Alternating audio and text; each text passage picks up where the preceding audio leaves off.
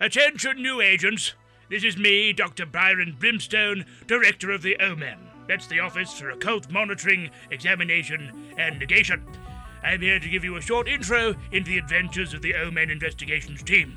Join us on a comedy role-playing podcast set in the modern world, where 3 agents travel the globe to deal with demons, cultists, and conspiracy theories. Follow the exploits of Koala Jackson, an amnesiac Australian with a dark history. Yeah. Annabelle St. John, a gun-sticking girl from the deep south. Is it a gun cult or is it a pony cult? And Dr. Martin, a disgraced former professor from Sweden. I mean, I am from Sweden. If you like listening to people search for monsters, aliens, entities from beyond the void, and other such hoo-ha, then you should check out Omen Investigations on all good podcast apps. Brimstone out. Dolores, remind me why we're podcasting our top-secret operations again. Those are funny, Mr. Brimstone. Right.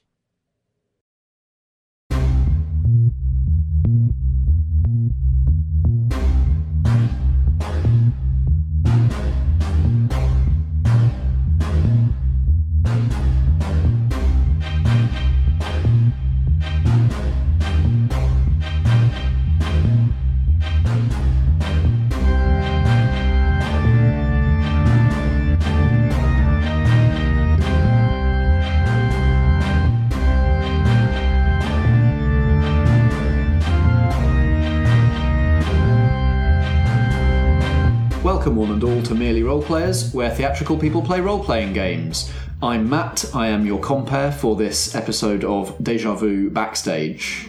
I'm joined by Dave. Hello. I'm joined by Ellie. Hello. And Alex. Hello. And finally, last but not least, Josh. Good morning. Hello. Hello. You're looking very dapper today. Thank you very much. I thought it was a special occasion. I thought maybe we should dress up. Not everybody got the memo. But I thought I'd make an effort. Yeah, if you check our Twitter and my Instagram, I'm sure you'll be able to see some evidence of... This is the interview segment of Merely Roleplayers, and it feels very interview-like right now. Can I just say thank you for having me here and for your time today, Mr. Boothman. So we're gonna take a look back, a retrospective, if you will, at your time on the previous 9 seasons of this silly podcast that we do. So, remind us, first of all, which seasons people will recognise your voice from, Josh. Okay, you may have heard me previously from season 4, Let's Get Gideon. Yes. The heist drama. And from Way back when. And also season 9 of Let's Get Shipwrecked. Prospero? The good ship Prospero? Yes, you were a Prospero crew I was a person, Prospero. weren't you? Yes. Great. And then the Viola came after you. Viola came after me. Yeah. Very good. So yeah, just the 2 seasons for me. But 2 very exciting, quite action-heavy seasons, I think. Yes. So the first thing that I want to talk about is memorable moments. So obviously one of them is slightly fresher potentially in the mind than the other. But is there a moment from either of those seasons that you still think about a lot? Well, spoiler alert for anyone listening at home that hasn't caught up yet. Shame on you for not catching up. These backstage episodes are going to be full of spoilers for the previous seasons. Moments that really stick in the mind. I mean, for me personally, I realise that a lot of the sessions that I do and a lot of the scenes I get involved in are quite action heavy, and maybe that's sort of where my brain ends up taking me. So I remember the finale of Let's Get Gideon with Chris and with Ellie and with Dave in our full heist gear. And just the image of me rattling down a busy London street in a motorbike with Dave in the sidecar with his little goggles on and our ladder attached to the side, Wallace and Gromit style. And then the thoughts of both Chris and Ellie, very much the faces of the operation pretending to be police officers. And everybody just firing off their various moves at once with the smashing cars using the armoured van and trying to shoot out. It all went awfully. It all went very, very badly, but it had those tropes of sort of putting together a classic action scene in role-playing where you all take a second and you all think about, right, what are we going to do? And you say it and you're like, oh, this is going to be good. And you all start to build and you're like, yeah, if Ellie smashes into the side of that police car, great, I'm going to wheel around the side of it and Dave's going to go and smack one of the guys off his bike, and it's sort of all just, it all comes together. So for me, as like the epic finale, to that season, it really worked quite nicely. And I think as well because it'd been quite role play heavy and quite encounter, quite encounter heavy. Lots of sort of talking and sort of like conning people face to face rather than being quite actiony. Lots of planning. Exactly, to lead up to that big moment. And so it was almost like a chance for us to dispel some of that energy, a lot of nervous energy, because so much had gone wrong. I can't say that enough, that how much had gone wrong.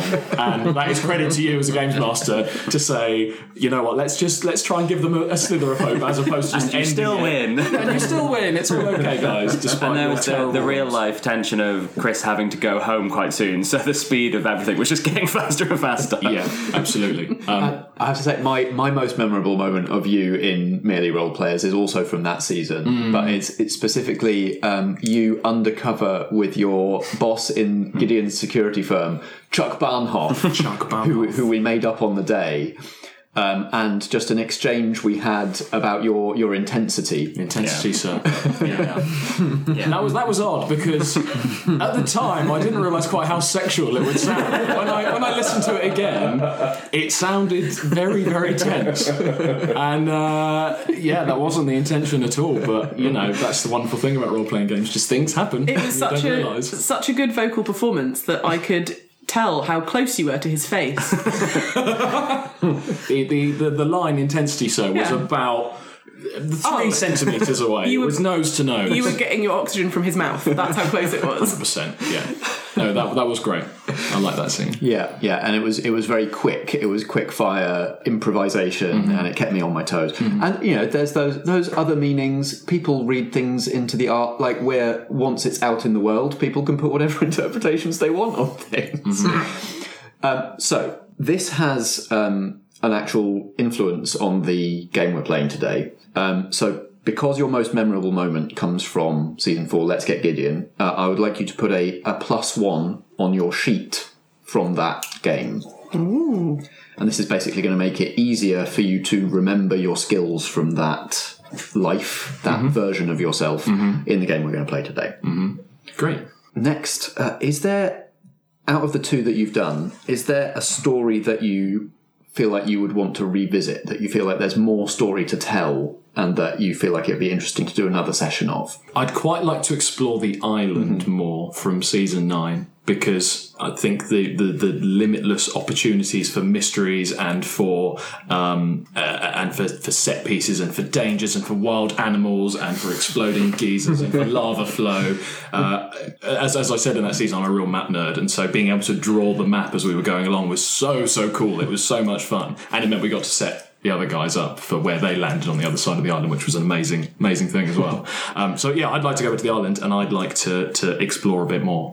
Yeah, maybe it could be an archipelago. You could build yourself some coracles. Absolutely. Head to the next island in the chain. Swim to the next island, go set up civilization, and see what happens from there. Because I felt the way that we played that season, certainly the Prospero team, it felt very perilous from the start, and it didn't seem to let up at any point. We didn't have many sort of plateauing moments of calm. We went from there's a volcano, and now you're falling off a cliff. Yeah, one danger to the other. And so I know that Strat obviously built himself a wonderful, technically ingenious shelter and sort of set up a base camp. But for me, I kind of wanted to explore, and so we were at odds in that regard slightly. But I'd like to play again and try and set up a Robinson Crusoe style Swiss Family Robinson establishment. Yeah, a town. So that's sort of wanting to revisit in the sense of there's more of the world to explore there.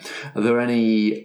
Is there anything from the seasons that you've done where you feel like you have unfinished business or regrets that you'd like to, like things that you would want to do over or that you didn't get to do that you'd like to do? Going back to Gideon, I think because things did go wrong and because I did get discovered in my undercover guise, Max Wiles, he was shown to be a fraud. I think it was tasering that guard that did it. I didn't taser the guard. I was playing with the taser and sort of zapping the air.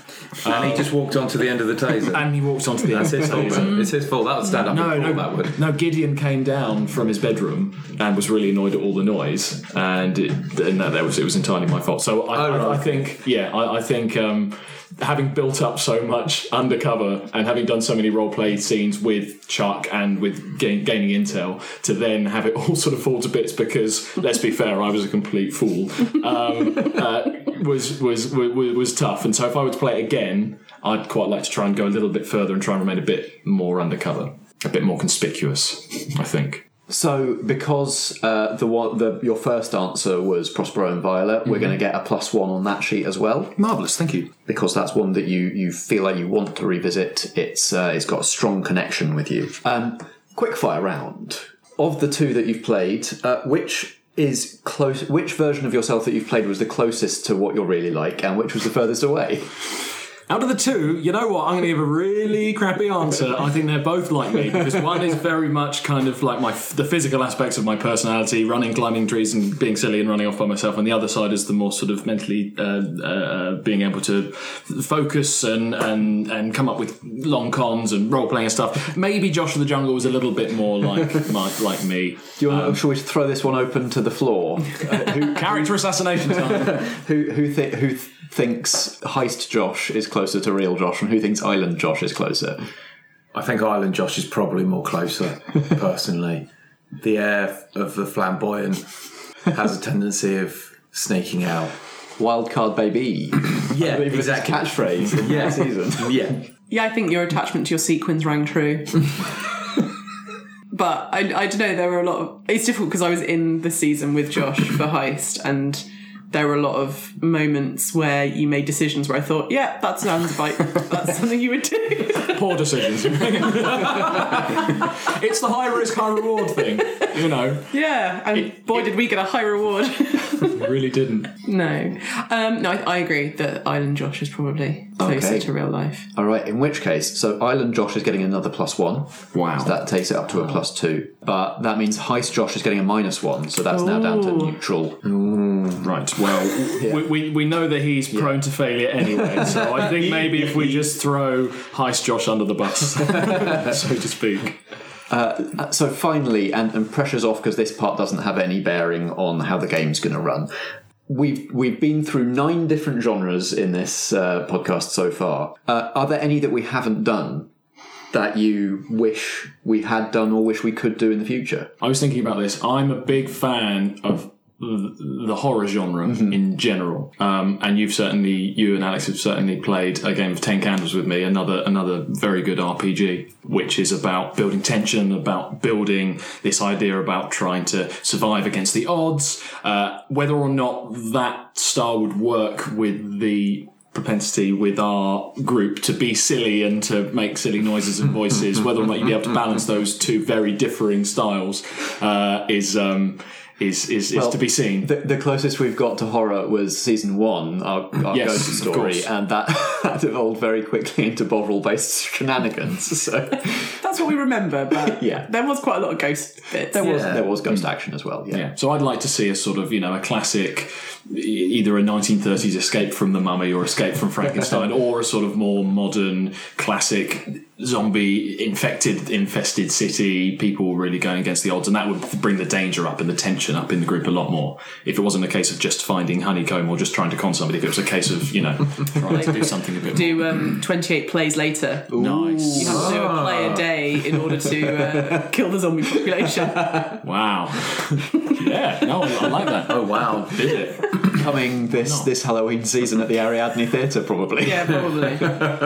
Play of the Dead, that could be another one. Yeah. Brilliant. Okay. Well, maybe we'll see that in the future, but hopefully very soon we will see Heist Josh and Island Josh again. Josh, you're ready to play? I'm ready to play. I am the island and the island is me. Let's go.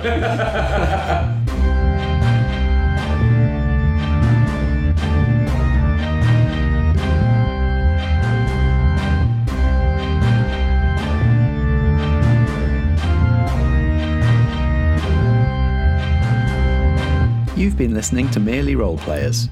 In this season, you'll hear Ellie Pitkin, Alex Pankhurst, Josh Yard and Dave, Chris Starkey, Chris Buxey and Chris, Helen Stratton, Ellen Gould, Natalie Winter and Strat, all playing various versions of themselves, along with special guest appearances by Ellie Pitkin as Nia and the Space Jam Continuum podcast's Chris McLennan as Candice.